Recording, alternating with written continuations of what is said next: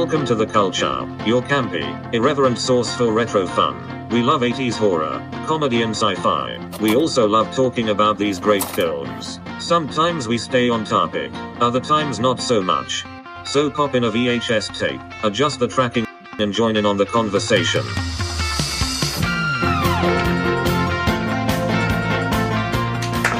Hello! Welcome! Hi.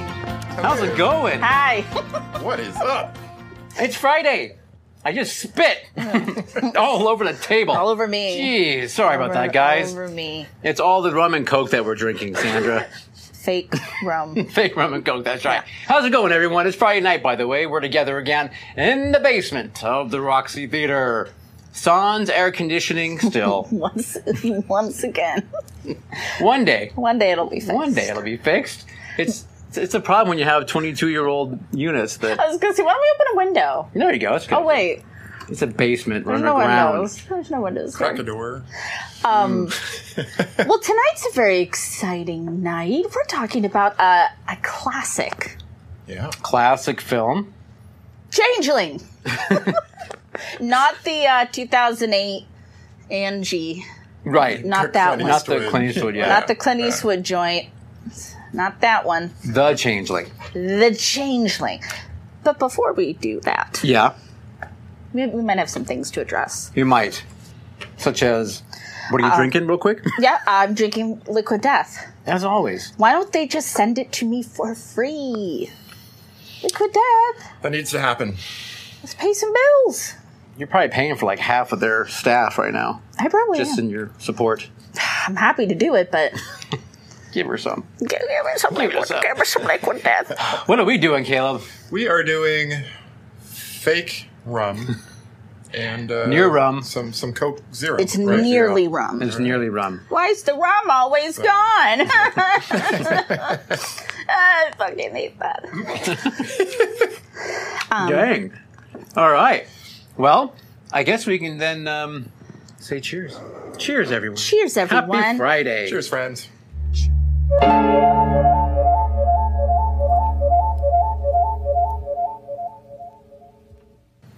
That was great because I was parched. You were I was parched. withering. There's no question. Parched. It's the heat. We're like so much leafy greens. We are like the plant in my kitchen that is just not doing so well. I'm not sugarcoat for you guys. Plant's not doing good. No matter what not I try, doing good. I'm like, come on, Gilda, you can do it, please. I know you're doing everything right. I'm trying. Oh well, I gotta start singing now. Anyway, People in the chat. People in the chat. Yes, chat. Chat first? All right. Chat first. Chat first. I can't remember. We've only been doing this doesn't for, matter. what, Just 10 years. now? It's been 12. 2 weeks. We don't even know. So in the studio, of course, we've got producer Scott running things. Thank you very much. Hello, the sensei everyone. Of sound. Scott. The, Sensei of sound. I like that. funny. the vicar of video. Oh, I like that even more. Does he touch it? Oh, I like that. I like that a lot. The vicar. Business cards. Yeah, business card. But seriously, thank you. We appreciate everything you do. And then we've also got the Reverend Michael B. Hello, Michael. Provider of the Coke. That's right. Yeah, thank you. Thank Okay. you. Both liquid and powder. Yeah, I was going to say the cocaine. It's the cocaine. It's in our budget now. Yeah. So, moving over to chat, of course, we want to thank Pod People of the Future, listening to us on podcast, or those of you on YouTube that are listening, the non-live version of this. If the Potters are in the future, do we know for a fact they're listening to us through podcasts of their choice? Yes. What if it's like some other weird futuristic thing they've got? I don't know. Like it's changed. like Podcasts have changed, and an implant. Yeah, exactly. A cochlear Or like implant. a HUD, a Heads-up heads-up display. display, There you go. like little visor or something that. I don't know. I mean, probably. I'd want to be in someone's HUD. Definitely. It's probably Definitely. that. Potters of the future. Go in the comments below. Describe your HUD. I am sure that we are being shipped off right now through outer space in some like flat disc to some local universe. Like in Supergirl? Yeah, exactly. Yeah. How did you know? Because Like you the and I always Phantom reference Zone, Supergirl. We're all spinning through space. I just spit too, so Yeah. something's in the air. If you and I are Spitting in the together, air. if we're together and we're talking, we're referencing Supergirl. We are. Facts. Facts. Anyway, so. Okay, so in live chat, we have got Mindy Horror Movie Addict. We have got Mark Vision's Truth, and we Hey. have Tommy Levette. Mark. Tommy. And I would also like to say, Laura, I know you're not doing so good right now, so I know you're not in chat, but if you are listening, I hope you feel better and come back to us very, very, very soon. I like Feel Laura. well soon. I like Laura. We do. Yeah. We like Laura a lot. Rat. All right, cool. So what did you do over the last 2 weeks? What did you consume? Well, like everyone in the universe, finished Stranger Things, of course. Loved it. Very happy. Very, very happy. I feel like we're all talking about Eddie Munson. We all love Eddie. We all love Eddie. And we cannot forget about our king, our stoner king, Argyle. He is not getting enough love. God damn, he makes me laugh so hard. He's 100% my friends and I in high school. I love him. I almost forgot Argyle because I've been love trying so him. hard. I am not an Argyle fan. No. And then you just brought him up, and now I'm like mad again. Mwah, chef's kiss. Argyle. Argyle. I love him. I watched that creepy ass Mormon documentary, Keep Sweet and Obey. Keep Sweet and Pray. That sounds horrible. Yeah, I know. Just the title alone. Just Yeah. As somebody, I like cults. I support them, except for this one. But I learned a lot, and just like these badass women that like took Warren Jeffs down. They're total heroes. That was super cool. Wow. What else? I feel like I've just been swimming a lot. Like I just dive into the pool at my condo complex to escape life. That's good. It's good exercise. Yeah, and it's also nice to drift away on a pool noodle. Producer Scott keeps pulling me up from the bottom, and I keep asking him down. I remember. I know. I'm like, let me down. That reminds me. Yeah. No, I remember what else I was going to say. The other thing that's been taking over my life that I've been so goddamn excited for, the first James Webb images. We have not talked about it enough. I have a note right I here to have bring that been, up. for many years, producer Scott and I have been following the Webb progress. Cried when it launched. I cried at the images. I fucking love space, you guys. Like, space is so rad. It is cool. And just, look on my phone, my lock screen and my screensaver, all It's the James picture. Webb images. I'm there. That's our home planet. You can wave to our test tube mom. Hi, test tube mom. That's what I've got. How That's about what you got. Okay. First of all, I want to say happy birthday to Ari Aster, who turns 36 today. 36. He's just we're the same age? He's just a baby. We're And the look same at those, age. Look at those movies he's making out. Oh my God, Hereditary, Ari. Midsommar, or Summer, however you want to say it. I don't know. Ari, I love him. Let's see. James Webb, you brought that up. Stranger Things, yes, I too did that. Started Wednesday, I guess it was. What We Do in the Shadows, season 4. And I'm Very excited. 2 episodes in there. So Yes. that's a lot of fun. I've been saving it for a rainy day, which is going to I be know. tomorrow. I couldn't. I- now that I saw that it's there, I can't not. I'm not going to be able to wait past tomorrow. can't do it. Nope. No. Yeah. Yep. So, also finally started Our Flag Means Death. No good. Finally. Finally. Jesus. I think 4 episodes into that. Loving it. What's that to love? I know. And we're getting to season 2. They're working on it. Yeah. Yay. After 6 months, I finally finished reading Gone Girl. I told you to just give up on her. I should. I'm stubborn. The bitch is I'm gone. so She's stubborn. gone. No, I know, but It's in the title. it's just like knowing kind of how it's going to end. And just having such unlikable characters. Like, Oh, yeah. they're awful. Like, I just struggled through it. But then, after I finished, I immediately started reading A Long Way to a Small Angry Planet by Becky Chambers. And I'm like maybe 50 more pages That to was go. birthday gift, right? I've been Yeah, it was tearing birthday through it. gift. Just, I have rediscovered my love for reading that Gone Girl stole from me. You know, we call that in the biz a book hangover or a book slump.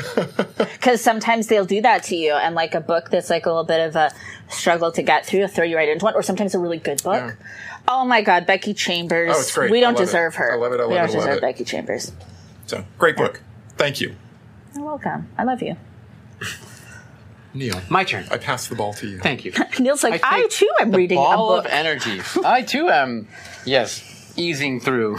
Ease through it. through. Stranger Things, finished it. I don't think I cared for the ending as much as you, it sounds like. I was happy with it. But okay. Yeah. I was a little disappointed with the very end. But how about you? What else? Are you happy? I was happy until Neil and I started talking about it, and I'm like, oh. Ew, did you Zardoz him? Did you Zardoz? Yeah, I Zardoz him. that's lame. Wow. Reverse Zardoz. No, I won't be swayed. I'm happy. I don't know how No, I producer Scott enjoyed felt it. about Neil, it. no, Neil, Yeah. Neil didn't change my mind. Neil's a you know, hater. I but like the there season. are some things about it But- that I had already told him that I kind of didn't like, but you know, Namely Argyle. Argyle and Hopper and Joyce. Oh, damn, Yeah. that's a lot of Yeah. things. The whole storyline. I just thought that storyline was Yeah, it pointless. was pointless. It didn't do anything. No, pointless. Oh, I had a good time. Throw it out. Anyway, I had a blast. Tommy hasn't finished, so we don't want to spoil it. No, Yeah, no, absolutely no, not. no Absolutely spoilers. not. No, Oh, and Gory Bits Jesus. just joined us. So. Hello, Gory. Hello, Mr. Bits. Welcome. Gory just watched Thor: Love and Thunder. Oh, I gotta Quite watch enjoyed that I gotta film. watch that. Yeah, Bits. good film. I also finally watched the massive talent Nicolas Cage movie. Oh, okay. Oh yes, we like. Nicolas Cage? The movie. Weight Oh. of massive talent. Yes, thank you. The Unbearable Yeah. Weight of Massive Talent. I thought it was quite enjoyable. Yay! I do good. highly Looking forward recommend to it. I thought it was a really good time. One of Cage's probably best things in quite a while. So, Dang. actually. But Dang. I do recommend, if you haven't seen it, check it out. Stranger Things we talked about. The other one you mentioned, Shadows, What We Do in the Shadows, I as well consumed immediately as soon as I saw it was available. Yeah. Boom. Ingested. Done. Oh, can I say a thing? Yes. I read all 876 pages of the Emmy nominations. Did you guys read Wow. that? I don't think I've ever read. It's a fucking novel. But you know what? I kind of liked it because they've really broken things down. Okay. And it's kind of cool. Like they, like for like hair and makeup, for instance, or something like I'm really passionate about. They do like period pieces and non, because it's like, Yeah. come on, we can't compare some of these wigs to some of these wigs. Okay. Eddie Munson's wig to a Bridgerton wig. Apples to bananas. Sure, we can't do that. And some of our favorite things got nominated for stuff. Yeah. Some of the Marvel stuff that Caleb and I love. Yellow Jackets. Yellow Jackets, yeah. Squid Game. Yeah. What We Do in the Shadows. Awesome. Yeah, so that's kind of cool because a lot of times stuff that like we like, like that the weirdos like, we don't get noms. Right. Yeah. Did you read it while you were in the pool? Floating around in your... Yeah. I didn't. That's a lot of pages. I don't know. like printed it all out and like laid it Yeah. in the water. So, no. Sorry, I just wanted to shout out that. Okay, Bit. Emmy nominations. Let's see. Did you know we received some mail this week? Oh, I didn't know that. Yes, so we have the Cult Show mailbag. Do we have a song What? for that? Do we have like a little theme? We don't for have a that? theme We for would it if yet, I no. got more than literally now notice. Yeah. It's okay. We also don't get a lot of mail. I don't get a lot of mail, so aside from the hate mail, but I don't share that with you guys. So We just- Send us Anyway. more mail and maybe we'll design a song. We'll- Or at we'll least do get it. a slide whistle or something. Go. Mail call. Oh my god, no, it's got to be Neil on the little key, on his little keys. my keyboard. Which, okay, what do we get in the mail? What do we Okay, get in so the mail? our good friend Tommy in the chat, in fact, sent some stuff to us. So wonderful, Tommy, everyone. Tommy? Yeah, so I'm going to start with the stuff in this bag. Oh my which gosh. First we got, you can hold that up for everyone, a Village of the We Damned. got a Village of the Damned sign. Oh, this is a lot of fun. So this year for my birthday here at the Cult Film Series, when we know we do here at the Roxy, we watched They Live and Village of the Damned. We did. I love these creepy little bastards. Thanks, Tommy. This is great. We're going to hang this you. somewhere. Now you can also see what time it is Stop. for your creepy little bastards. So It's on a disc. it is on a record. You're That's right. cool. That's cool. That's so cool. Actually, on a what do you call the small ones? A 45? Anyone? Yeah, The 45. littles. We'll take it. We'll take it. Sony mini disc. Sonny Walkman. We also got from Tommy the VHS of the original Village of the Damned. Oh my God, Tommy. Perfect for our collection. You raided someone's whole Village of the Damned collection. Oh my God, this is great. Oh my God, look at him, Lynn's little shifty little gaze right there. Wow, yeah. Oh Pretty my awesome. God. And their little hair. God, I love their hair. Their hair. So And funny. finally, Sandra, Yes. because Tommy was worried about the Furbies that sent previously, she wanted to send off one more friend to make sure everyone was doing okay. And this is an official 1990s Furby. So it's Dang. real Furby. vintage Furby. This is like Joan Crawford Furby right here. Betty Davis Furby. Don't fuck with me, fellas! Oh. I'm speechless. She is. I love Furbies. Tommy gifted me my first Furbies. I should say I adopted them from Tommy. And now they've got Grandma Furby. Grandma Furby. Grandma Furby. Eat your din. This is great. I mean, it definitely has the Betty Davis eyelashes. She's got that. Remember when we tried to do We that? tried to do the song lyrics, yeah. I just am obsessed with putting my finger in their little clickety clackety jaws. Tommy, I'm speechless yet again. Thank you, Tommy. I can't wait. Let me know if you have any tips on how to introduce Furbies to one another. Is it bringing home Did you have to keep them cat? separated? Yeah, is there an door. isolation period until everyone's had their Gotta keep her shots? living in the office for a while. And then, if you happen to know if this little critter has hinted about a name, a history, or a haunting level, that would also be Good to great. know. So producer Scott isn't scared to crap in the middle of the night. When it just When it pops up in your appears, face. yeah. Tommy, you spoil us. I can't Thank wait. you, Tommy. I can't Yeah. wait to decorate the basement with our new. And then there was some great artwork that Tommy made for us as well that sent along. Oh my gosh, So- we'll hang that up as well. So we'll have that out as well. Fabulous. So Well, thank you, Tommy, for the care package. We appreciate it. Thank you, We Tommy. appreciate you. That's very sweet of you. I have to. We've also got Pismo Mark in the Pismo! audience, who we have not Pismo! seen in quite a while. So welcome. Hello, Pismo. The Furby says, "Join us." The two marks. All right, so that. Oh wait, you know what? New subscriber alert. The problem is my pages are in my backpack over there. All your notes. Yes, Look all my at notes. that. It's in the. Someone was not prepared for class. in the very front pocket, the white pages. Just tear the whole thing. There you go. Sorry, I was Not going to the get yellow it. pages. Tear it? No. Tear them The in yellow half. pages, the white But you pages. burn it, set it on fire. Thank you. Okay. Now you can talk about the movie too. Let's see. I know, I was gonna say, new just gonna wing it. subscriber alert. Wait a minute. The new is this a case of mistaken identity? No, I think maybe they had to resubscribe, possibly, or have a new Because it's thing. Miss Movie Buff 19. Yeah. So We have a Miss Movie Buff. You know what? We don't care. Create more Yeah, accounts. we don't care. Subscribe all of you to go us. on and make new YouTube It's a accounts. numbers game. Add That's a all we 19 care after about. the end of your name. Yeah, just 19. Yeah. all. Fabulous. Fabulous. Okay.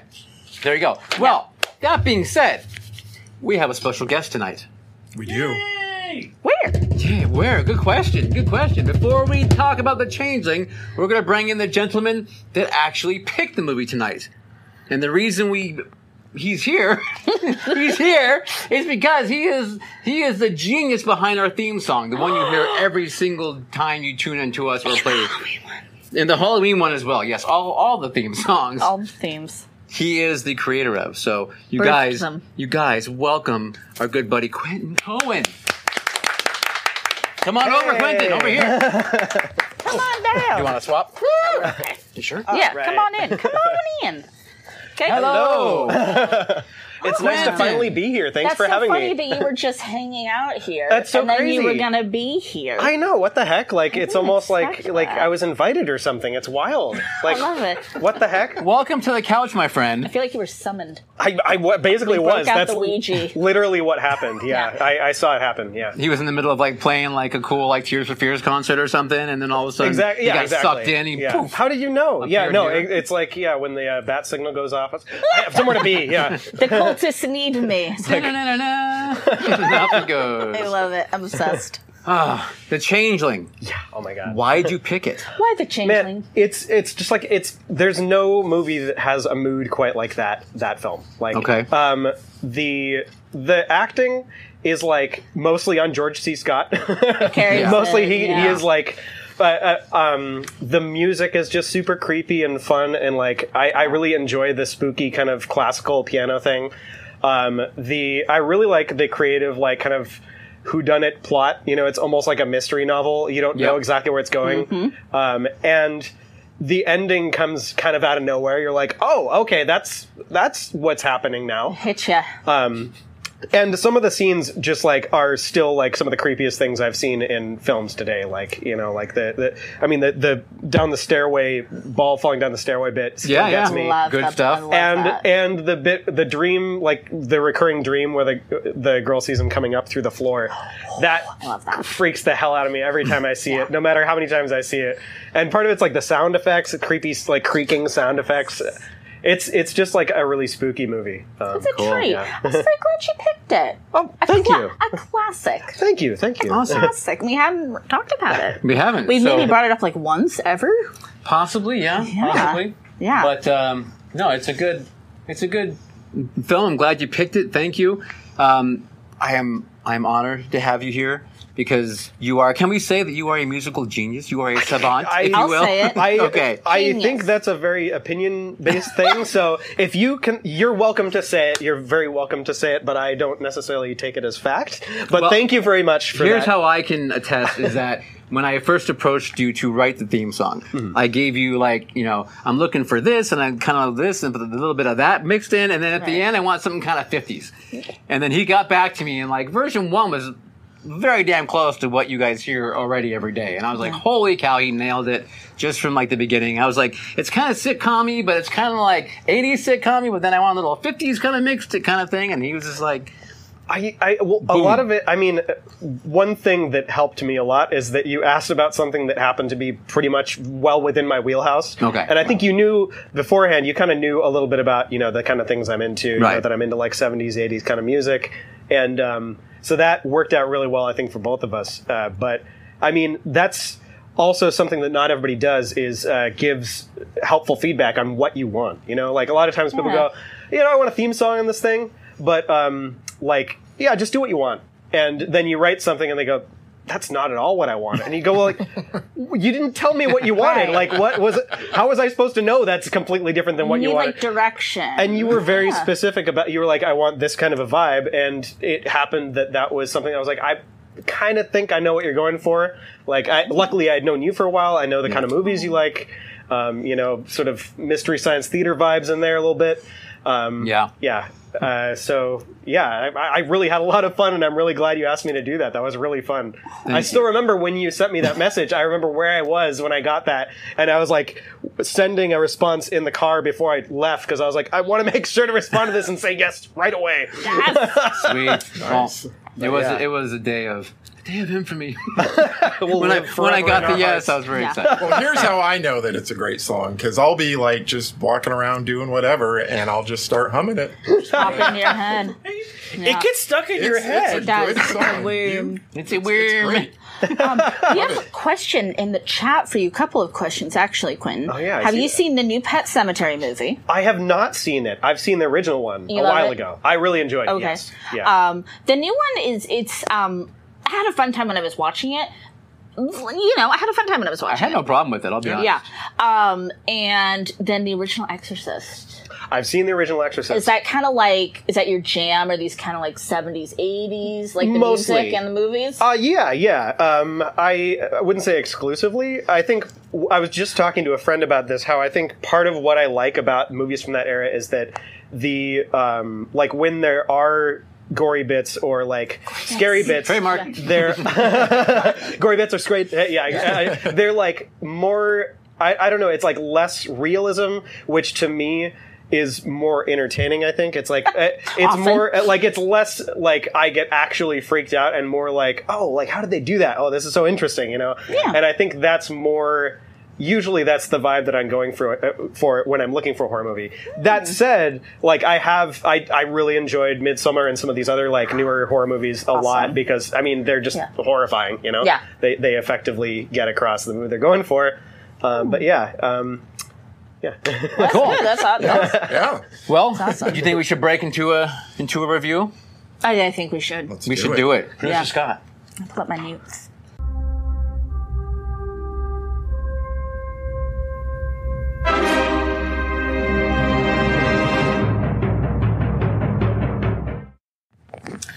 All right, so in case you don't know what we're talking about, and you've been sleeping on the Changeling since 1980, let's talk about it a little bit. So, in the film, composer John Russell, played by George C. Scott, Patton himself, and from The Exorcist 3, those are the only other 2 movies he's done, is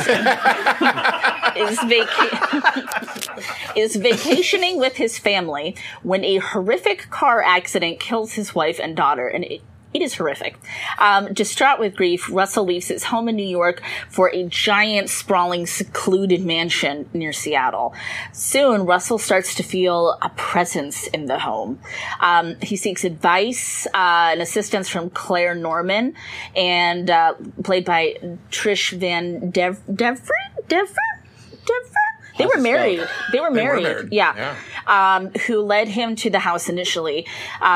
She was from the Historical Society, and they start to uncover the secrets of the boy's death. So this was directed by Peter Medic, screenplay by William Gray, Diana Maddox, and story by Russell Hunter. And I believe Russell is the gentleman who claims this was a real thing that happened to him. Yes. At a house that's actually in Colorado. Denver. Yeah. Colorado. So why is it always Colorado?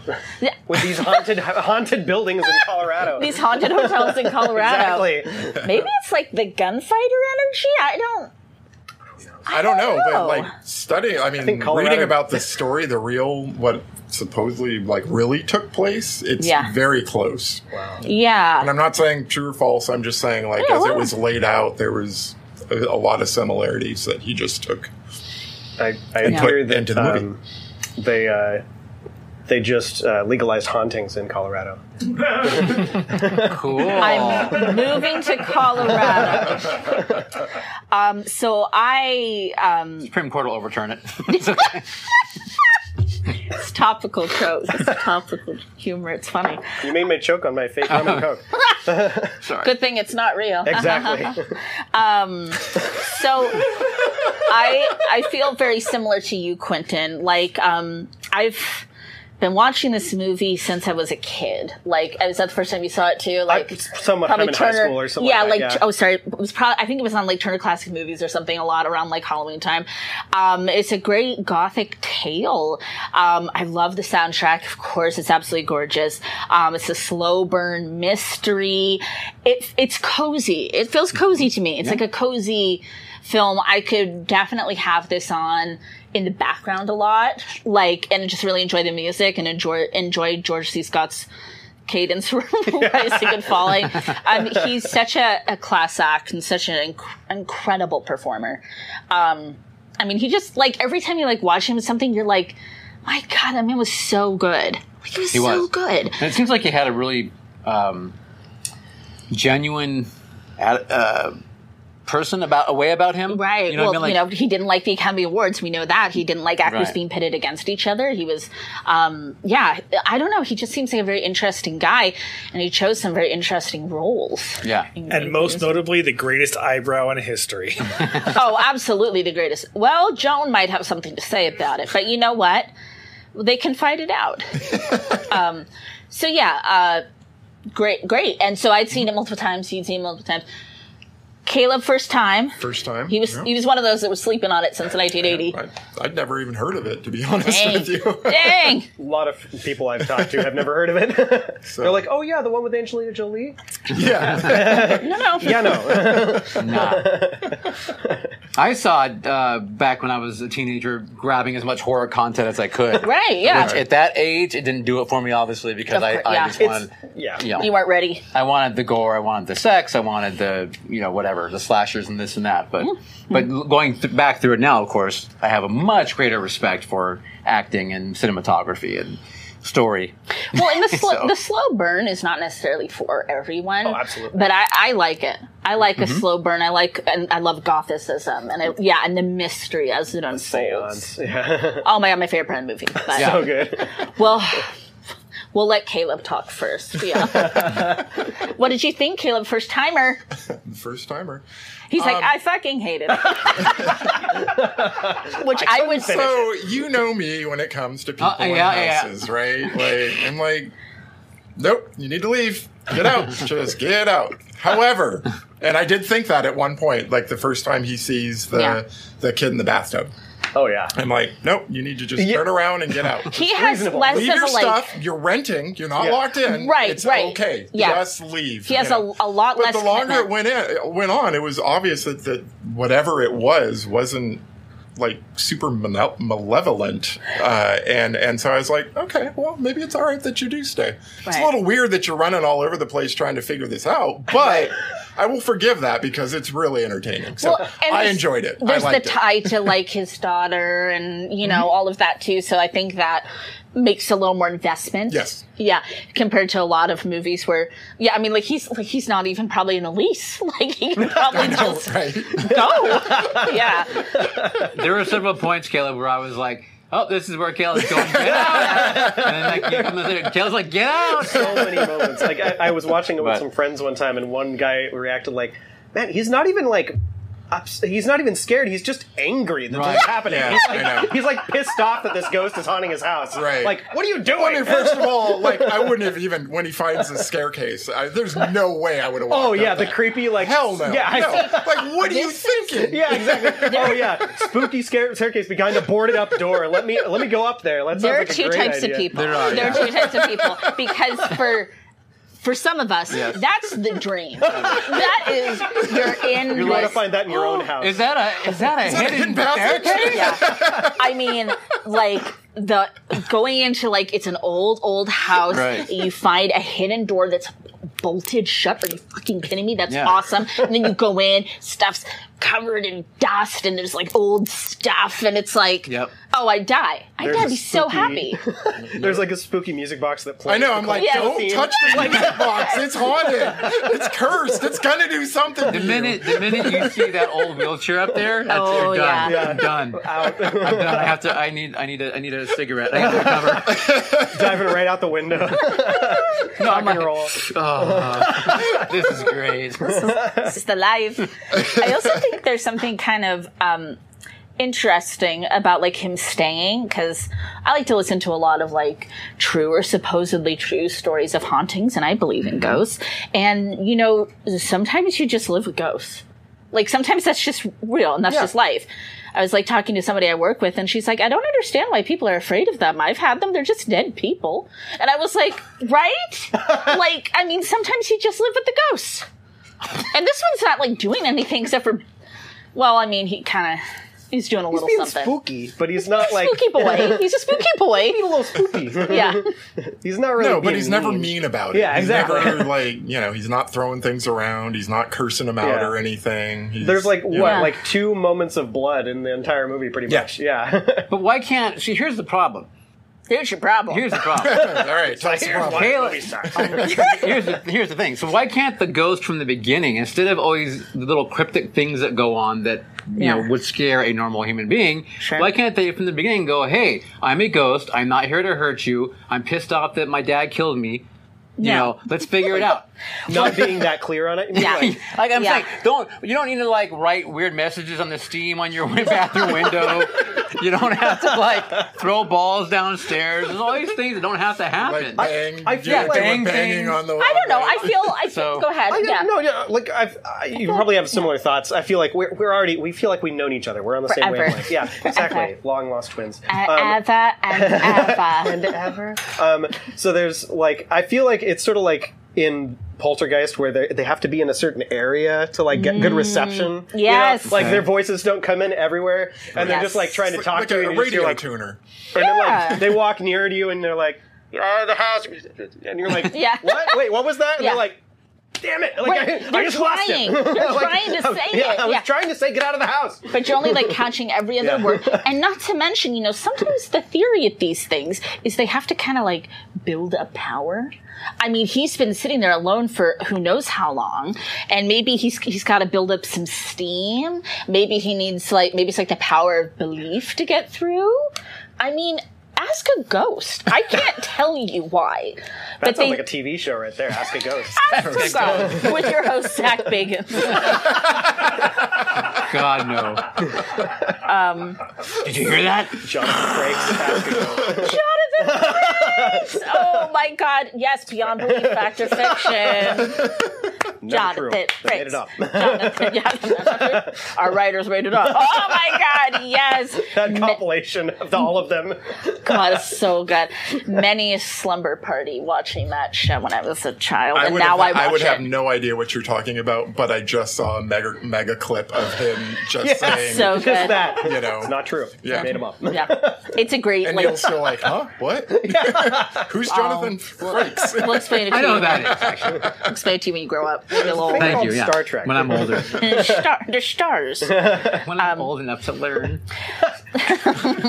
So, poor guy. He does see his family die, and it's pretty awful. That was kind of fucked up. Yeah. Oh yeah, and it just throws you right in with that. And they were kind of having fun, like they were making the most of it, but they all were clearly like, well, our vacation kind of sucks. Yeah. And then he's like, let me go into an antiquated phone booth, and phone booths are dangerous. Just in the middle of the road. Yeah.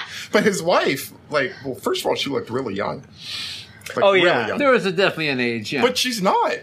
So George C. Scott was born in 1927. This woman, Jean March, was born in 1934. So she was in her mid to late 40s.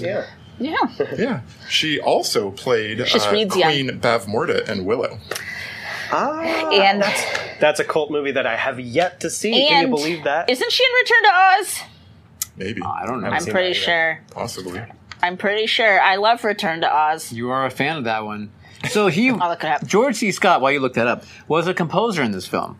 Yes. Did that have anything to do, you think, with your liking as a child, like knowing I like music, I'm good at music, or understanding music? I saw that at a point. I don't remember exactly when I saw it, but I remember it was in middle school, which is right about when I already had started band class. Okay. And one thing that I remember saying was to my band teacher, I was like, oh yeah, I remember seeing this horror movie, and it had this composer guy who played piano, and he kind of looked like you. And and then the guy went and watched it. He was like, it was George C. Scott, and you thought he looked like me. He was kind of offended, I think, taken aback. Oh, I thought it was going to be some movie star, Harrison Ford looking guy.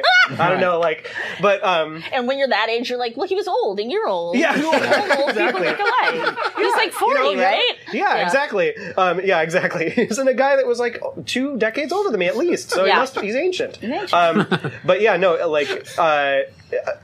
I'm not sure if that really consciously drew me in, because at that age, honestly, I don't think I had a ton of enthusiasm or passion for music yet. I was sort of discovering it still. Okay. I realized in elementary school that I had sort of an ear for it, that I could pick out tunes, but I didn't really. There wasn't a band program at my elementary school, and I think somebody recommended when I got to middle school, oh, you can take band as an elective. So I took that. And then midway through high school or something like that, I started to get a little more enthusiastic about, I can actually like write stuff, and I have ideas to write songs, and that's when I started getting more enthusiastic. Where did you live in elementary school? There wasn't a band program. Shepherd Elementary was where I went. That's where? It's in Roseland. It's right here. Really? Yeah. Wow. They might have I one think they'd now. already started cutting things out there. Yeah, we didn't. Oh, that's true. We didn't have a band. They might my have one school now, either. but at the time they actually, like, right when I was in 5th or 6th grade, they converted into like a charter school or something, and they got school uniforms, and that was different. But I don't know. Then they. Sometimes school uniforms and funding go hand in hand, so maybe now they have a band program. I don't know. I haven't checked in since, but we didn't have a band in my elementary school either. Really? I played trombone in elementary school. Like, we never learned the annoying recorder thing that everybody talks about. I was a trombonist. So are we allowed to say what you're doing now? Yeah, definitely. So you go from music's okay, I could kind of get into it, to Berklee School of Music. Pretty much. I mean, like, no big deal. Like, NBD, no big deal. Yeah. Well, it was one of those weird things. Like, okay, so like I when I applied to like 9 different colleges, and I did not expect to get into Berklee. And I got in, and I was kind of shocked, and I was like, I guess I'm going here. I feel like I have to say yes to this. But it's been crazy cool. I think part of what, like, going back to college, like, I took sort of a gap after, like, going to high school. I went to the JC for a bit. I went to a couple colleges, and at that point, I kind of dropped out. I was like, this isn't for me at the time. I didn't really have a specific idea of what I wanted to do. Yeah. Now I've gotten to a point where I have a little more idea of, like, what I want to do with it, you know. Do more stuff like this, basically. Like, do the culture theme, things like that. Do like music for people that need it for their shows, for their, you know, podcasts, for advertising, for film, TV, all kinds of stuff. And also original stuff, either for myself or for other musicians, you know. I love it. One really fun thing and exciting thing that I've been able to get to do is work with a lot of singer-songwriters who they'll have like an idea for a song or like the basic idea for a song, and they'll ask for my advice on how we can flesh that out. Like, let's add this guitar part here. Let's, you know, change the drum part to do this. And that's really where I think a lot of my passion is, like adding in the different layers and stuff. Like helping people. That too. That too. Like lost soul. That's a very sweet way to put it. Lost little lamb. just like Neil was that day. Yeah. Right. That's the first thing I say. Whenever somebody wants my advice on their song, I go, "Oh, you lost little lamb. Let me help you with my vast knowledge of music." Let me bring you back to the flock. Yeah, exactly. Where it is safe and warm. There are no wolves. Take my hand. Let me help with my superior skills and intellect. No, it's like it's kind of true though. Well, no, it's the thing is like I think that everybody should have a understanding that like music, like there's this, I feel like there's this notion, especially today, of this, like, it's kind of with social media, we have this impression that everybody's doing perfectly all the time. And that is especially true of like music and recorded music. And like, it's really not the case. You cut to any professional musician in the studio, they're going to be making mistakes 20,000 times and then getting finally the right one. Right. And they go, oh, that's the one. Yeah. And I think it creates this illusion that everybody's able to do it perfectly on the first try. Right, and a lot of people that are interested in getting into music get discouraged because you make a lot of mistakes, especially when you're starting, and you keep making them throughout your career, even if you're, you know, a professional on like, you know, like making millions and billions of dollars, you know. Yeah. Those are technical figures. Those are, yeah. You can look those up. Yeah, exactly. Yeah. I looked those up before the show to make sure I was on millions and billions of dollars. It says right here. And they carry the one, divide by two. Yes. Adds up to, but yeah, $1 million. But no, like I think it's really important for people to realize that it's an approachable thing and it should be fun. It should be like something that should be like an activity, a fun activity, rather than a product. That I think that's how it's framed a lot of the times. Is like, this is the work of art. This is the piece that I have finished making, and here it is to present to you. Yeah. As opposed to this whole thing is a process. This is like an engaging thing, and I'm like, it's like, you know, people. there's a saying that like a song is never finished; it's just abandoned. You're like, all right, good enough. It's like that's close enough. I'm gonna let go and we're gonna release it. Yeah, we're calling it exactly. Yeah, that's good though. Yeah. That's probably healthy. I think it's a really healthy mindset to have. I try to embody it and don't always succeed. You know, a lot of times you end up beating yourself. Ah, man, like I didn't get that right the way I wanted it, and it's really tricky to train yourself out of that. I think it's kind of taught in a lot of different ways subconsciously in our society. Do you play piano? A bit. So for first instrument I played was like a keyboard at the elementary school. They had like exactly just like that one. Fellow keyboardist, just like that. Yeah, it was like one of those things where like, oh, there's a demo song on here, and like, oh, like I plunked out some melody for like House of the Rising Sun demo version of like Casio House of the Rising Sun, and then some kid goes like, hey, how did you figure that out? And I'm like, what do you mean you can't? I thought everybody could do that. Like, and then somebody's like, no, and then I'm like, oh, this is different. Okay, and like going home, figuring out like the Pennzoil theme and all like just like all these catchy melodies I have stuck in my head. Like anything that I could like think of, I was just like, oh, that goes like. Can you do Hot Pocket? I'll get back to you on that. Yeah, that's a hard one. I know. Yeah, like it's pretty. Take it back to Berkeley. Work it exactly. out with I'll everyone workshop there. that one. Yeah, exactly. Bring some friends in on. Yeah, exactly. So funny enough, I did take a jingle writing class though. There was that a sounds teacher. fascinating. It was insane. This guy, John Aldrich, he was like a legend. He had like the jingle game. Yeah, he literally like he's made like $bazillion. Another technical figure. I checked with him. Yeah. And he's like bazillion. Yeah, make sure that's spelled right. How many zeros is that? Yeah. How many zeros and bazillions? But yeah, he's like insane and writes jingles for everything and was that is like a perfect example of like how to take yourself just seriously enough. Yes. Because he was talking about that. Like, there's a lot of his cohorts. They were like, "Oh, I don't want to go into jingle writing. That's for like losers who can't make it in the real world of like jazz music or like classical music." It's like those are serious professions. Jingle writing is for hacks, Right. And then they come to his house and they're like, "Oh, this is a nice place. Right. How'd you pay for this?" And like jingle writing. Right. Barry Manilow did okay. Yeah, exactly. Yeah. It's like jingles. Like, make a hit, make a jingle. Like it's like high art and low art. It's like that's so rude. I think, there's really an annoying sort of divide there, and I know people on the other side of it who are annoyed about it too. I have a friend who just graduated from UCLA in classical bass performance, and he's talked about how he wants to break down that wall because a lot of people have this impression of, oh, classical music is only for fancy, gatherings, and you have to be very respectful and reverent.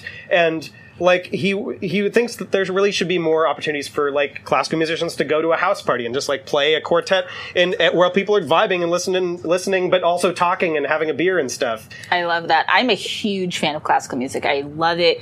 It's like one of the things I listen to the most, and I'm not fancy. Exactly.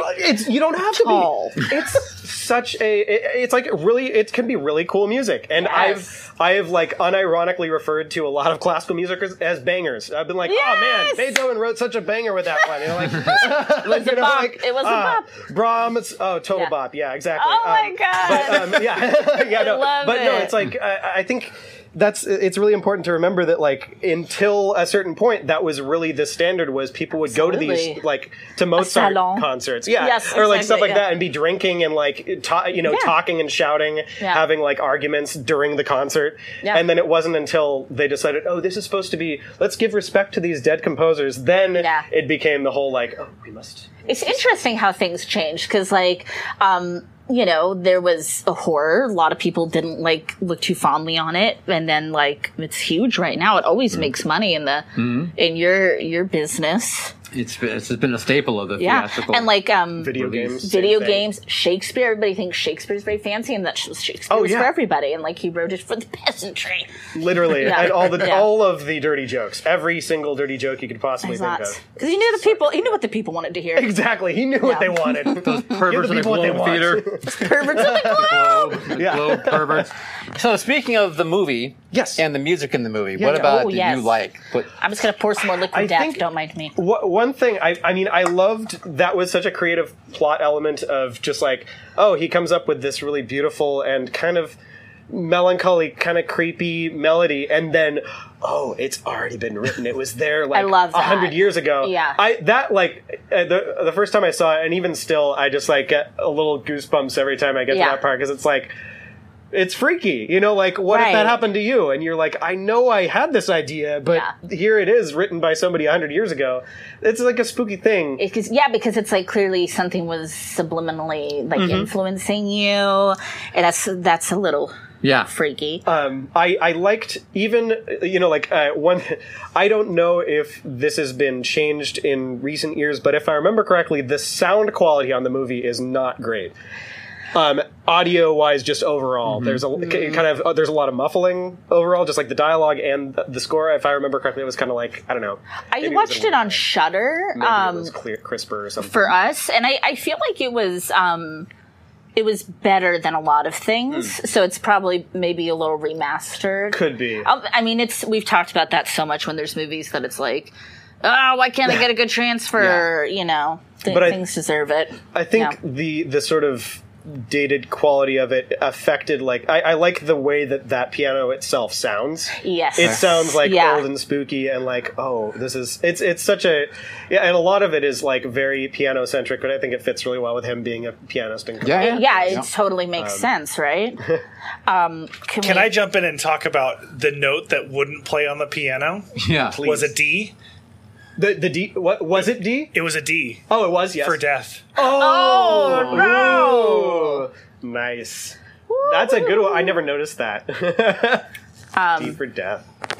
Nice one. I love that. So, kind of related to sound, the seance. Yes. Well, and then that ends up being really cool because they're recording it. Yes. And I was like watching that, and I was with producer Scott. I'm like, I bet that was like top of the line, best money could buy. The real thing? Yes. Yeah. Oh, yeah, of course. So you have the creepy seance, and then he's recording it, and then you get to hear the EVPs back. Yeah. And there's something definitely about that, like the sound and that technology that adds. to the whole thing. I love the aesthetic. Yeah. Absolutely. Because you can, and the rewinding it, backing up, playing it again, and he has to like, so good. Yeah. You get the little. Yeah. I love click, that. Yeah. Yeah. The old tape deck. Yeah. It totally. And then like just hearing like a creepy voice. Yeah. You don't want to hear that on an iPhone. Yeah. I mean, it's like, it'll work, I'll take it, but I want to hear it on a clackety. God, yeah. That's another technical term. I think I just was. I have a class in learning how to use a clackety. Yeah.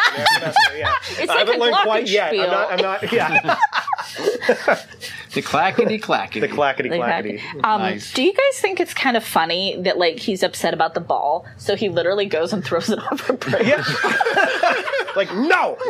Well, I think like it's partly. I mean, I feel like partly it's the emotional reaction. It's like, hey, that's my daughter's ball, and like maybe part of it is like maybe he's trying to be like, okay, maybe it's time to let go. Sure. And a bridge will do. Yeah, a bridge will do. You know what? I'll just litter right here. This is the perfect place. It is littering. Nothing gets rid of things like a high bridge. Throwing it over a bridge, Nothing is more final, No one plays with my daughter's ball. Except for my dead daughter. Yeah.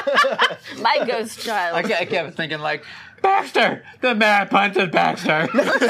When he kicks the dog over the bridge and Anchorman, you know. Oh my god, yes. Anyway, so. And then it's kind of funny because the ghost boy got the ball back and he's like, because it's not like it's scary to us, but you could see like how to a kid it'd be like, look, I did it, like, and it wouldn't be like creepy to them. Right. Yeah. I didn't actually think about that angle of it. I think because every time I get to that scene, I'm just like, oh Jesus. I'm basically having the same reaction to him, just like backing up against the door, like, I gotta get out of here. But he's never fully disturbed anything. I love his reactions in those movies. Like the most reaction he gets is just kind of like a yes. Like when he first sees the kid's face in a tub, backing up. Yeah. In a tub, he's just kind of like, Yeah. Whereas I'm like, I'd probably and I'm like, leave, get out. He's a realist. Run down the stairs, get in your car, and drive really far away. He's ticked off at this ghost. Yeah. He's realist. He's logical. He's And he's like, and he wants to solve the mystery. Exactly. He's got to know. He's got to know what happens. Yeah, and like this house, and it's like a little kid, and then he thinks about his little kid, and you want to help them. Yeah. I hate to jump around, but we got to talk about the end of this movie, you guys. We have to because again, movie's a classic. Fuck all the middle stuff. Movie's a classic. Irrelevant anyway. I find it comforting. We all like the movie. Yada yada. Do we feel best that review ever? Yada yada. Ever? Do we all feel that the senator may be overpaid for something that wasn't his fault? I see that.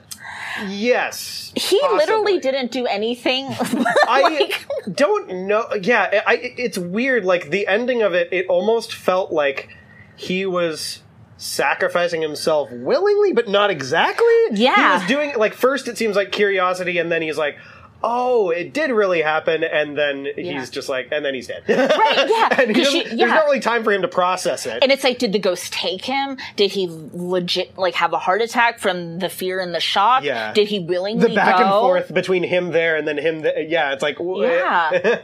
But it's like... projection. I don't know. I feel like he won hard. I mean, he goes from an orphanage to, becoming... He had a long life. This billionaire, I'm guessing. Going out with a bang. He's a senator. I mean, he's like 109 at this point. Literally. He was gonna die pretty any much. minute now. So he's like in his 70s. Like he won. Because it's the 80s. And I don't know how much of this was like directed and how much of it was just improv, but I love the senior moment of just get out. He did that, you're right. The guy's just like...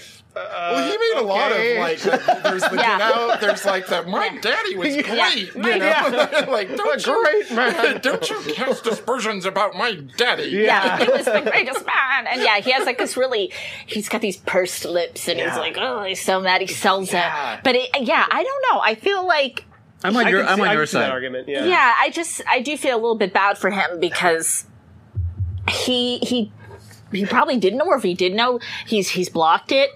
This is absolutely the father is the villain here. Oh yeah. I just feel a little bad for him. I feel like he overpaid. Yeah.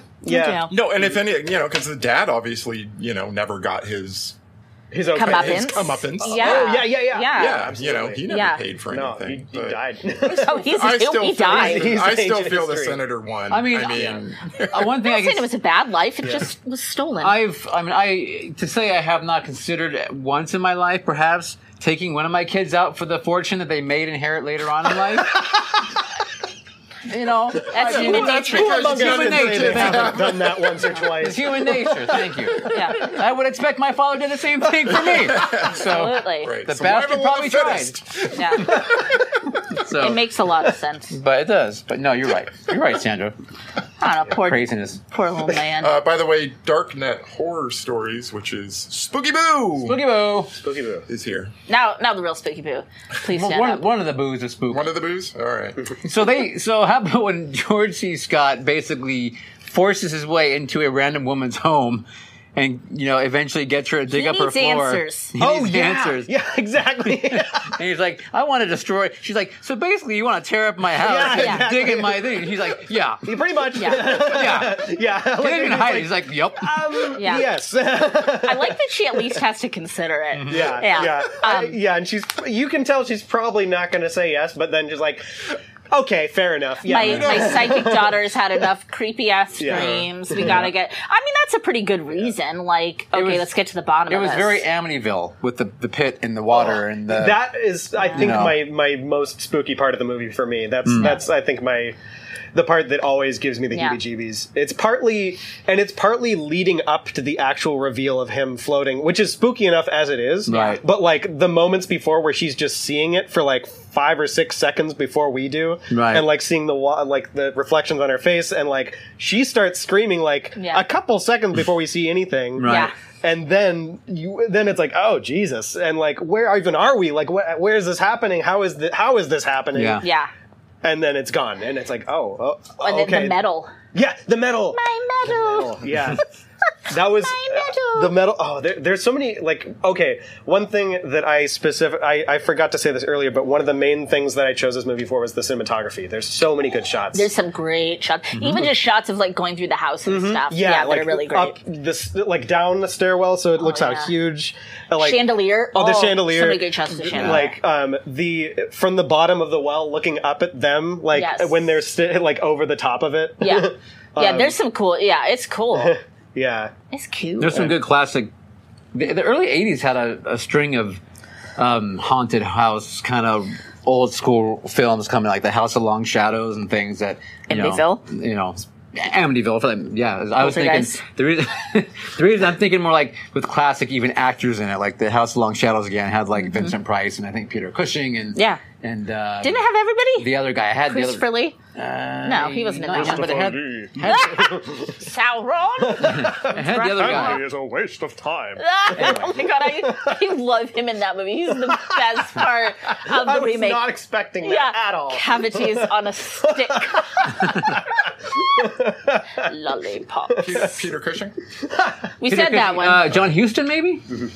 Vincent Price, Christopher Lee, Peter Cushing, Desi Arnaz Jr. Yeah, Desi Arnaz Jr. John Carradine. John Carradine. That's it, Carradine. That's what it was.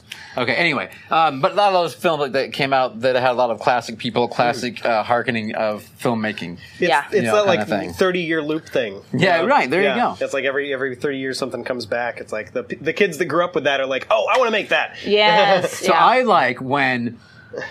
George C. Scott thinks he's kind of solved everything, right? He gets them to dig up the well. He finds the bones. They take the bones. They take the bones. They move them out. But so the cops have the bones. And he's like, okay, I freed you. We got the bones. We figured it out. We're all good to go. Then he goes back to the house, and the kid's still like banging and doing things, whatever. Yeah. And every night he goes like, "Goddamn son of a bitch! What do you want from me?" I love that. I'm like screaming at ghost children. You do it, George C. Scott. Yeah. But that's like classic George. It is. It's so classic. How can you get any better than screaming at a ghost child?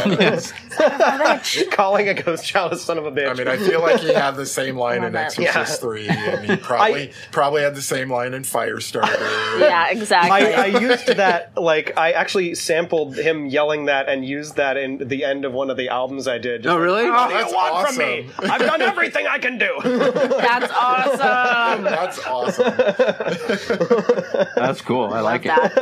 And George C. does a stunt fall. Did you guys see that one fall he does? He's like climbing up the stairs and like the slow-mo, like, oh, I'm in a wind tunnel.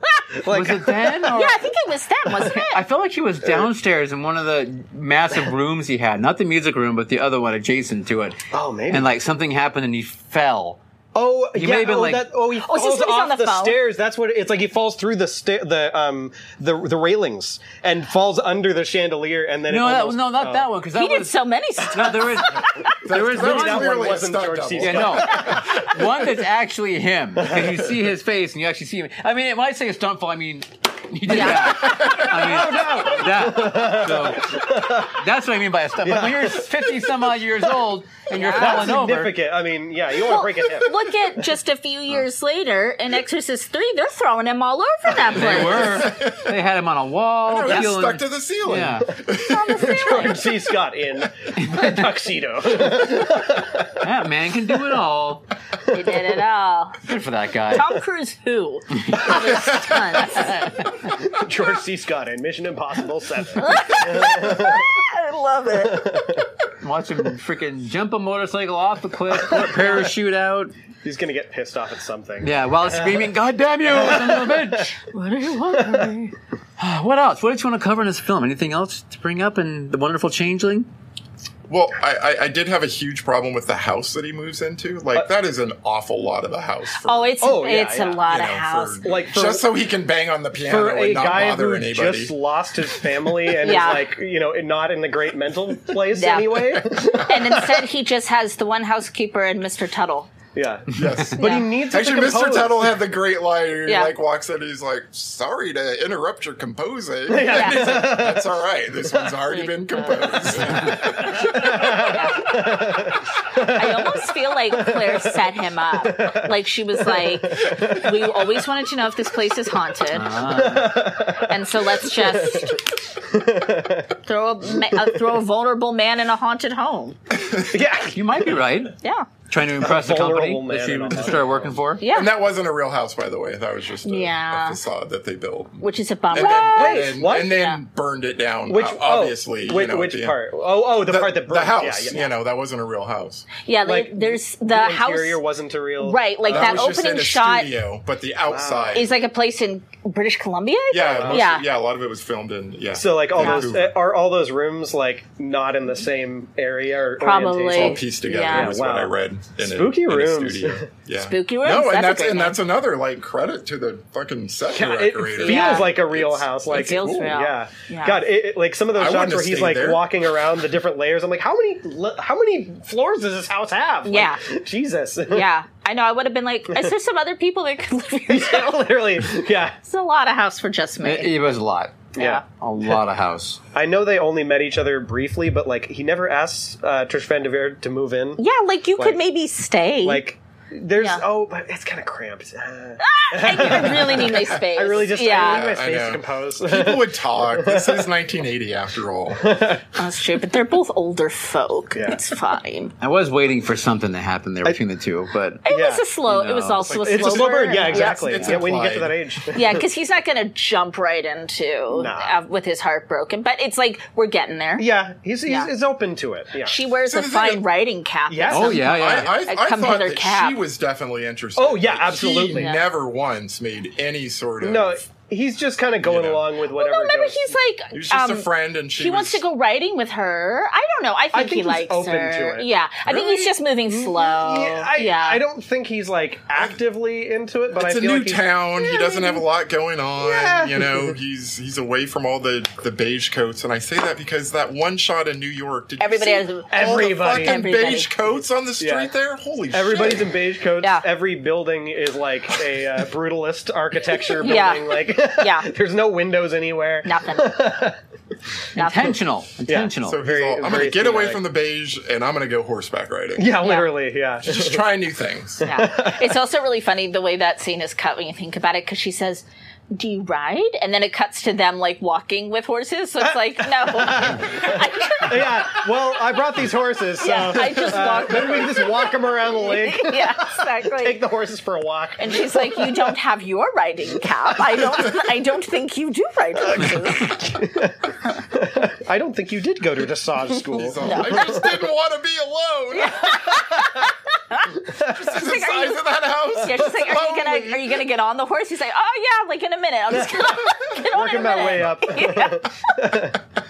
Yeah. Oh man. Oh, horses. Yeah. Cool. Well, Quentin, thank you for picking this film for us. Yes, you good. We all enjoyed it. It was a good time. A fun film for sure. Yep. We love a little George C. Scott. A little George C. Scott. We'll sprinkle him a little goddamn son of a bitch, George C. Scott. Helps the medicine go down. It sure does. So, do you think you would be willing to show us how you created some of our theme song? Absolutely. Would you? Sweet. I have... Oh, you never would believe this, but I actually, on hand, have some of the technology used to make that very own theme song. Wow. You'd never believe it. Podcasters of the future, you will not believe what is happening right now. It's here in the room. It's here. The future is now. The future is now. So Quentin is going to be able to kind of show how you created our Halloween version of our theme song. Exactly. Kind of what, layer by layer? Pretty much, yeah. Like cool. Well, onion. And Scott will put it up on there. We're up. Cool. We're good. Yeah. So, I mean, you for starters, you told me, I forget exactly the words you used, but you were like, I want just a spooky version of the cult theme, basically.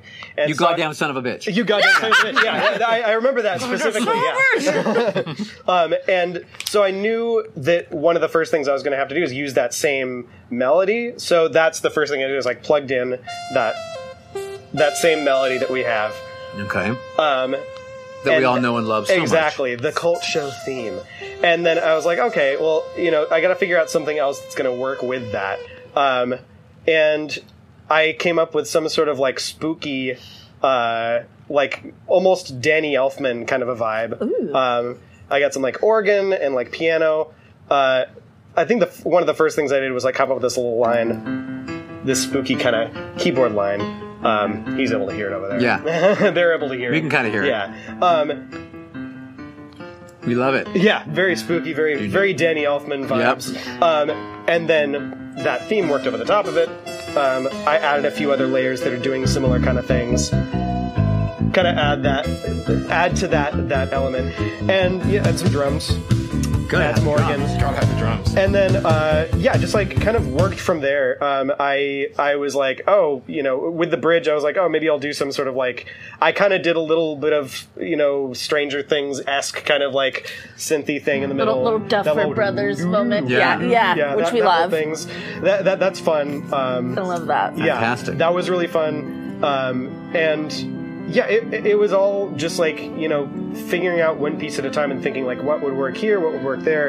And it was not at all like everything just clicked immediately the first time. Like any thing, it took a little tweaking, let me try this, let me try that. Right. And then at the end, after I, worked everything out, I was like, okay, that'll basically get the mix together. Yeah. And then I put in the little tag. I just literally copied and pasted the thing, the little end tag from the original one that just has the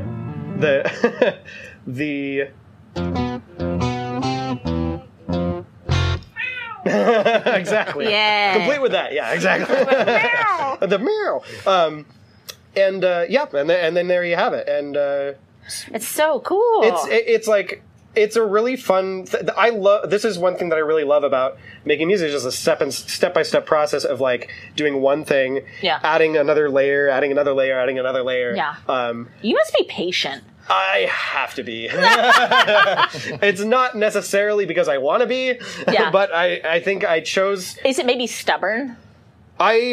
Yes. Sometimes patience is actually code for like stubbornness. I'd say more than stubbornness. I think it's kind of like I'm trying to get away from it, but some amount of perfectionism, because like a lot of times I go, it's not exactly what I wanted to do, and I spend hours like tweaking stuff. And sometimes I have to tell myself, like, no, focus on something else, or like step away and come back. Right. Maybe it'll be fine. Nobody's going to care about this one, note. Right. Only you know. Exactly. Yeah. Or something like There's that. There's a question from the chat from Spooky Boo about if you work it out on a real keyboard first or a digital. Or do you do digital? I'm like when he says real keyboard versus a digital keyboard, I'm wondering if he means like a piano versus like an electronic keyboard. Yeah. I don't know. But or if he means like, I'm assuming he doesn't mean computer keyboard, because there is actually a way to do. I think it's called like keyboard typing. Yeah, it shows up and this little thing pops up, and you can like write in notes that way, and program things like that. That's adorable. But what do you do? Yeah, what do you do? What does Quentin do? So there's a lot of a really handy way to get notes into this. So first off, he says, "Do you work it on a real keyboard?" So like, I don't. With this one, I don't think I went to a different instrument besides what they call a MIDI controller, which is the keyboard that can plug directly into something like this, communicate with this program, and when I play the notes, they'll show up on the screen. Nice. Right. Yeah. But other times, like when I wrote the original Cult theme, I think I came up with it first on guitar. So I got the guitar. I went, this will be a cool theme, and then after I had recorded some guitar stuff, then I went to like a keyboard and added in some layers that way. Nice. And I went about it that way. So it maybe kind of depends on the project. It really does. Yeah. I think exactly a MIDI keyboard or the keyboard typing. Yeah, it was with MIDI keyboard. The keyboard typing, I feel like. It can be okay if you don't have a MIDI keyboard on hand and it's like, and you don't have anywhere else to do that. Yeah. But it gets really clunky really fast. You only have this much space to work with. Yeah. And so you can do like a little. If you have to do like 3 or 4 notes, that's fine, and copy and paste. Yeah. But if you have to do like something like that, where there's like 45, 50 different little dots, then that would get real old really fast. Yeah, it would. Wow. So it's a lot easier when you have the full thing and you can just plunk it out. Yeah. And something like this, it wasn't like I went in and went, okay, this note, and then this note, and then like this one was one where I like figured out, I'm going to do this, I'm going to do that, and then I practiced it for a while, and then just recorded this section in real time. So I went went like do do do do do, like had the metronome going, and then it's way easier to do that than program every single note by itself. I like it. Awesome. So Quentin is also you also scored a film, a silent film. Oh yeah, and you were nice enough to have it shown here, which was amazing. That's like still one of the coolest things that's happened to me. Like, I really appreciate that. Like, It was Name of the film? The Cabinet of Dr. Caligari, the classic. I've heard of it. Yeah. I don't know where I first saw or heard of that one, and I don't know why I chose that one specifically to score, honestly. Like, people have asked that question, like, oh, why did you choose that one? And I honestly don't remember making a choice like, I'm going to do that. Right. And it just, I think I had seen it. I had some ideas of, like, I was thinking, I want to do this for some silent film. Yeah. And I think a friend of mine had recommended, this would be a cool project for you to do. Yeah. Actually, part of why I wanted to do something like that in the first place was I really liked Mike Oldfield. And the only reason I had heard about him in the first place was The Exorcist. Okay. And, you hear the first, like, 2 minutes so of Tubular Bells in that. Yeah. And then years later, I found out that's both sides of an album? What? That's a, like, 40-minute piece? What are you talking about? I didn't know that until, like, a few years ago. I was like, it's the Exorcist theme. I love it. It's like, that is right up my alley. Like, I love stuff like that where it's like, sort of, like, it's not always my cup of tea to just have sort of an instrumental meandering thing, but I love that kind of a thing, and I wanted to do something like that. And my friend thought, this would be a great vehicle to do something like that. And he was right. And I did, even in some sections, I actively was like, I want to do a Mike Oldfield vibe here, or like, I want to do, a Robert Fripp kind of thing here. I want to do like a Pink Floyd thing here. And it was a really, really fun project. It was it turned out really well. And I cannot. It's on your, what's it called, SoundCloud, or what's So it was on YouTube. I think just about a month ago, I finally got a complaint from I think it was like the people that restored it. Because I used the restoration. Okay. It was like synced up to like the restored, nice looking one, and so I think they were the ones that were like, "Hey, you don't have the rights to use this." The first time that happened, it was like I think I put up some disclaimer about it, or I disputed it, and they were like, "Okay, because you're not making money on this anyway, it's fine." Yeah. And then 2 years later, they're like, "Actually, you have to take it down." So those copyrights. Yeah. Laws, who needs them? Am I right? Well, I think they're restoring a film. They didn't pay any rights for it, probably, because it's in the public domain. So they get to, they get to restore it and say you can't show it or whatever. That I don't. Blah blah blah.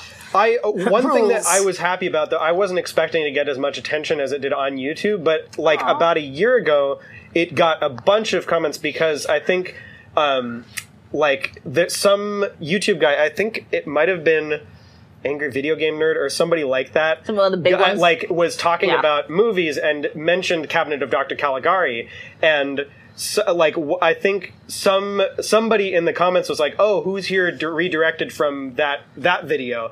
And a bunch of people got redirected to my soundtrack version from that movie, from that episode coming out. Oh, cool! So that was really unexpected and cool, and I got twice as many viewers from that I had before. Yeah. And that was really nice. And it was a fun mixed bag of comments like, "Wow, this is really cool and unique," and garbage, throw away the score completely, never attempt something like this again. I'm like, thanks. Sounds like Thanks the so much internet. For the feedback. Appreciate That's it. the internet. Yeah, exactly. Sounds like it. So you do have stuff available online, though, correct? I do. I sure do. I have a Bandcamp page. Yeah. QuentinTCohen.bandcamp.com. Can we link it? QuentinTCohen.bandcamp.com. That's a thing. I recently have some newer stuff up on Spotify. I've got a SoundCloud, which is more sort of either unfinished or school projects that I didn't think were more professional release stuff, but that I still wanted to share with people. Yeah, of course. Yeah. And just we actually link that account in our credits every episode. Oh, awesome! It's always there. Oh, awesome, man! Thank you. No, we give credit for the theme song. Yes, so we let people know where to find you. It's important. It's important. It's appreciated. Hey, man, we appreciate you and your genius. No, you. You're the genius. Well, speaking of genius, would you mind playing some games with us? I guess musical games? I could probably do that. Yeah, musical why not? Games. Do you mind? Musical games. Musical games. Yay! Do we put them over there? Whoa!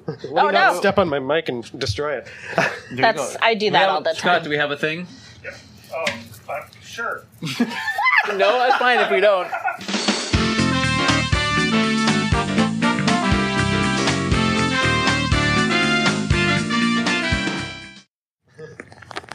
We're back. Yay. We're back.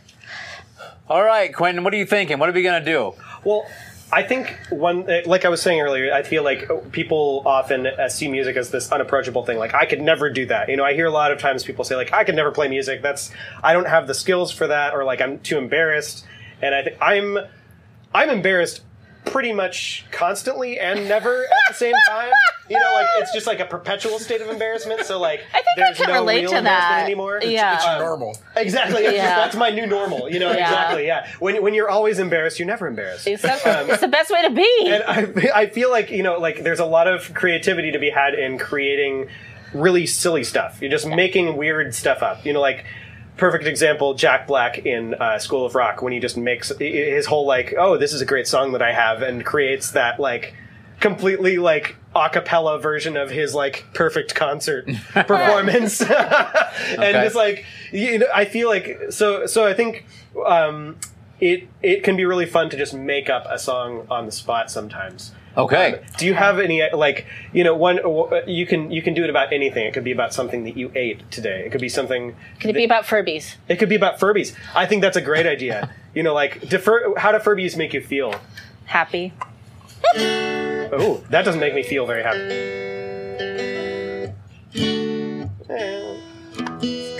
An in-tune guitar makes me feel happy.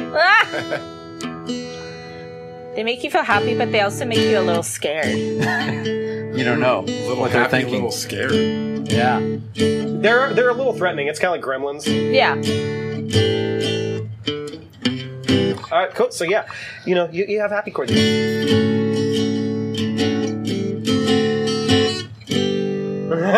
But it's like anything that pops in your head, you could be like, oh, Furbies make me happy, and you're like, Furbies make me happy. Why do they make you happy? Your turn. I did the Furby part.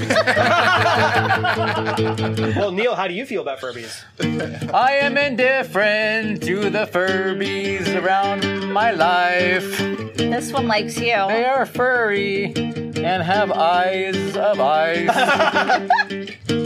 Eyes of ice. The Furbies have eyes of ice. Oh my god, it's like singing. It's lip syncing. Eyes of ice. I'm sorry that I sang. You sound great. Exactly. You know, like, now we've got a new song, Eyes of Ice. The Furbies have eyes of ice. Eyes of ice. The Furbies have eyes of ice. I think we got something. TM. We better not get any copyright claims on that, because we just made it. New song. I was in the room when it was made up. Furby to come after us. Exactly. I mean, I think it's like important to remember, like, you don't have to take yourself too seriously, especially at the beginning of the songwriting stage. Like, you see Peter Gabriel in the studio, oftentimes he'll make up fake words. He'll just be like whoa, whoa, before he has the lyrics, and just like come up with a melody, weird, like, nonsense syllables. Right. And then later he'll be like, okay, now I have lyrics, but he has the vibe already, because he's like, I know generally the mood I'm going for. Right. And so you can, like, have fake, silly lyrics, and then later on go, wait a minute, okay, what if I had this serious lyric here? Right. I've got a serious lyric. Wait a minute, what about this? Oh, I know, sledgehammer. Yeah, exactly. Sledgehammer. Perfect. That's it. Yeah, exactly. Like, Eyes of Ice could be something, like, maybe Eyes of Ice, like, maybe Furbies aren't involved. I'm so sorry. Oh. What if Furbies... I'm so sorry. Yeah, exactly. Yeah. So you have the Eyes of Ice thing, but what if it's not about... What if it's just, like, about some sad... Like, oh, this relationship I lost. It's like I guess I'm kind of ripping off Cold as Ice with Ice. Yes. But the rhythm is different. It's a complete. It's not like a Vanilla Ice situation. It's like, why is all of the ice today? I don't know. It's because it's like hot. Yeah, exactly. It's a subconscious craving. Yeah. But yeah, if you have like something where it's like you have like that going on, you're like, I thought thought we had something together. And then, like, singing about, like... Now this is the Furby, because now the Furby's been broken up with. Like... That's it. Okay, this is it. Yeah. Okay, we got a Furby, like, love song, a tragic breakup Furby song. Yeah. Furby tragic breakup album. Concept album. It's like Toy Story 4, where Andy has outgrown the toys. Oh my God, yes. Yes, exactly. And now the toys are writing this breakup, this ballad, this breakup ballad. Exactly. Like it's He's tapping its little foot. It's a toe tapper. Producer Scott, you got any lyrics for Ice? Eyes of Ice. Now I'm thinking of Cold as I'm thinking of all the ones that we don't want. See, I've been thinking of Eyes Without a Face by Billy Idol. So there you go. There you go. And it's like you guys went Ice, I went Eyes. Oh yeah. Like the I think I was talking about like the arranging, the like changing different aspects of like the layers, differentiating the layers. That's like one thing that I love about. I think that's one of my biggest passions in creating music is like coming up with interesting contrast between layers. And so like you have something really basic like that, and you could be like, okay, that's fine for this thing, but like I don't want to do that forever maybe. Yeah. And so you can add some like or something like behind that at the same time, or so you could even change like a.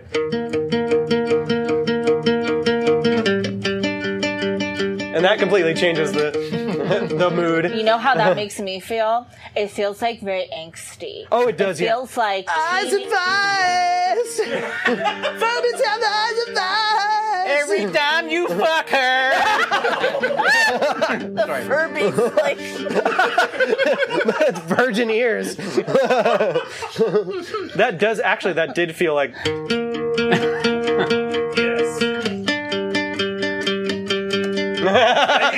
Okay, I'm not the only one. Yeah. Yeah, exactly. I don't want to rip off System of a Down. I mean, I do, but not too much. Not with it. They would be fine. You need the extra duh. As long as I can not get sued. They would be fine with it. They had an album called Steal This Album. True. So I don't think they meant steal these songs. let me get Serge on the phone. Yeah. Serge, hey, it's me, Quentin. Yeah, we're doing Coach Show. It's Q. But yeah, that's You know any super classic tunes maybe? I mean, like 80s tunes? Like from the 80s maybe? Oh. Classic tunes from the 80s. Ones well, I know one that you, I think, know. Really? In fact, that? Yeah, I feel like I've heard that you play something on your keyboard. Oh, actually. I do. I don't want you to get all misty-eyed. Oh, Neil, don't be embarrassed. Go ahead. Everybody wants to hear you play. Oh, yeah, we do. We do. Did you see that? Yeah, exactly. I heard. Thank you, producer Cult Scott. Show roadie. Are you thinking a little Tears for Fears? I think that, yeah, I think that we're. If I remember correctly, So you want me to do the intro? Yeah, absolutely. How's that sound? That sounds beautiful. That's like the beautifulest sound I've ever heard. Okay. Bear with me. I'm a little rusty. This is the keyboard. This is the keyboard.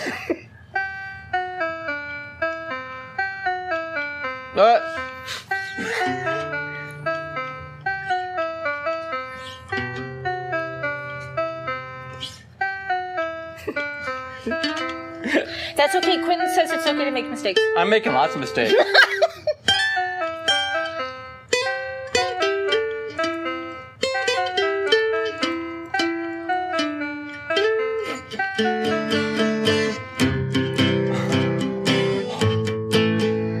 Go out of here. I love your little. I'm gonna want some help on the lyrics on this one because you got the sheet right there. You're gonna make me sing? We'll all sing. Okay. I don't know this song. You've ever seen Donnie Darko? Yeah, I think I blocked it out. Are you ready? 1, 2, 3, 4. I wanted to be with you alone.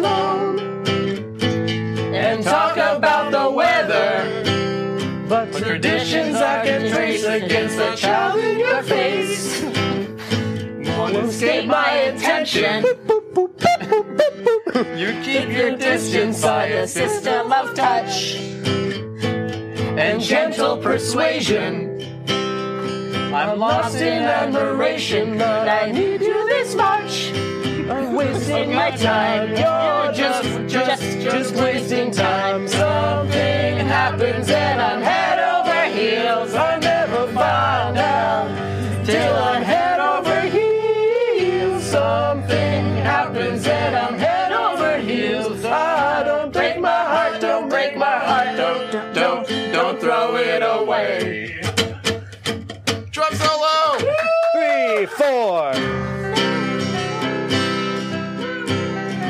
This is my 4-leaf clover. I don't remember what he says here, but this is my 4-leaf clover. All right, the na-nas. Na-na-na-na-na.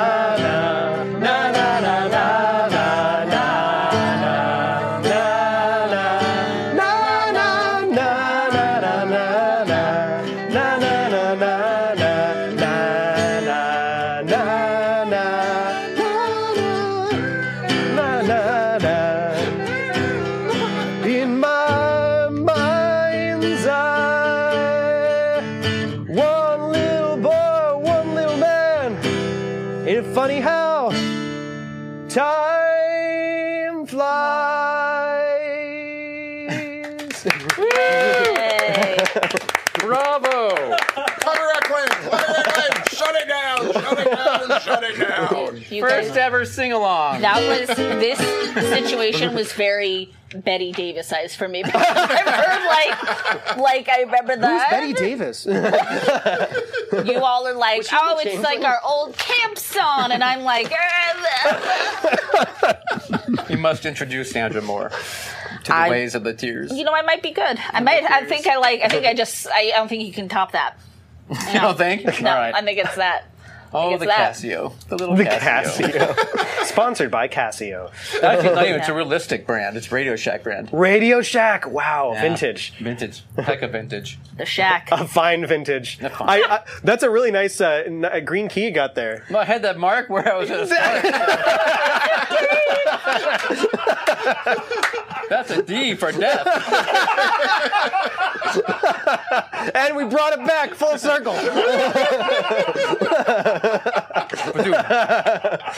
All right. Well, what do you think? I think we've had air enough. Conditioner's kicked on. It's time to go. I think we've had enough fun. Do you mean one day? AC? No, there you go.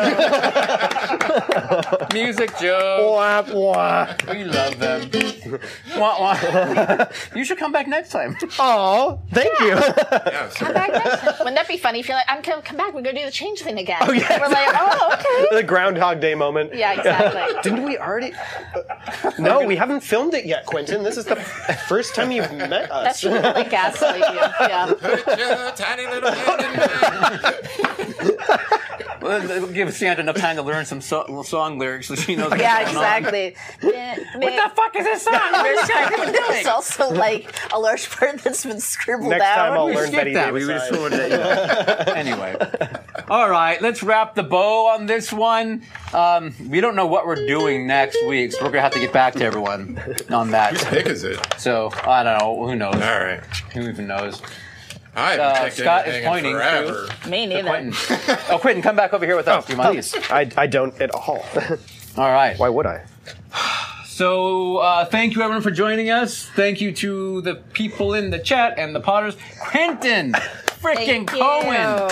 Yay! Thank you. Is there Thank you so anything much. else that you want to plug that you have going on? That I would love to plug a couple things. Like, I promise not to it. take too long. One thing that I am about to do, I've played like I not to exaggerate, but I've played like 50 or 70 musicals at this point, mostly in the North Bay. But this is the first time that I'm not going to be playing drums in one. I'm going to be playing guitar starting this next week from today.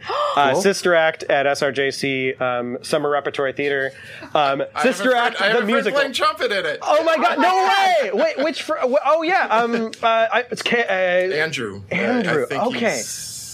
I don't think he's lead. I think he's okay. Second. I met most of the band the first time the other day, so I look forward to meeting him. Scott loves Sister Act. It is such a fun show, and I have my tickets to it, because he's in it. So I will. Well, I'll see you from the pit. I'll be waving from you. No one tells me anything. Son of a bitch! This guy, this freaking guy. Santa Rosa. Yes, Summer Repertory Theater at Santa Rosa Junior College, which is a mouthful, and like my boss said, I feel like they should change that to something more pronounceable and concise. But, SRT, people think, Santa Rosa Theater. Close enough. Anyway, so there's that. And I've been playing with a lot of really talented artists in Berkeley, which I like. Ashna Gupta, Priyamani, Alsa Bay, all really talented singer-songwriters that I've gotten to work with over the last couple of years. And actually, the band that I think I mentioned to you earlier, Tower Brothers, has a single dropping today, of all days, called Soulless, that is out on all streaming platforms like Spotify and the like. If people want to Google Tower Brothers and Soulless, they'll find it pretty quickly. Nice. Really great group of guys. Cool. And they've been really fun to play with, so... Excellent. Yeah, thank you so much. Thank you very much. And then Mindy, yes, if I said next week, I'm sorry. I mean 2 weeks. That was a lie. Gosh, Mindy, you're all over me. She's texting. She's writing. She's everywhere. In 2 weeks. She's like that ghost kid in the movie we just watched. She's a lot like the ghost kid. God damn it, Mindy. What else do you want from me, you bitch? It's a fortnight. All right, Scott. Yeah. Get us out of here. It is warm. All right. Thank you, Quinn. Thank you. Producer Scott. Thank you, Reverend Michael B. Thank you, Pop People in the Future. Thank you, Mindy, for Movie Addict. Or Get Well Soon. Thank you, Mark. Haley Get Well Soon. Thank you, Tommy. Thank you, Gordon. Gizmo, Mark, and Tricky Looky. Spooky Boo. And any else both ways I can end that way. Oh, I think I'm not an ambi waiver. I can Bye, guys. Buy one. More? Sometime. I think I can just do it one way. The Culture is filmed before a live studio audience in Santa Rosa, California. Check out the video version of this podcast on YouTube, or find us online at theculture.com. We appreciate you listening and hope you can leave some positive comments. Thanks again and talk with you soon.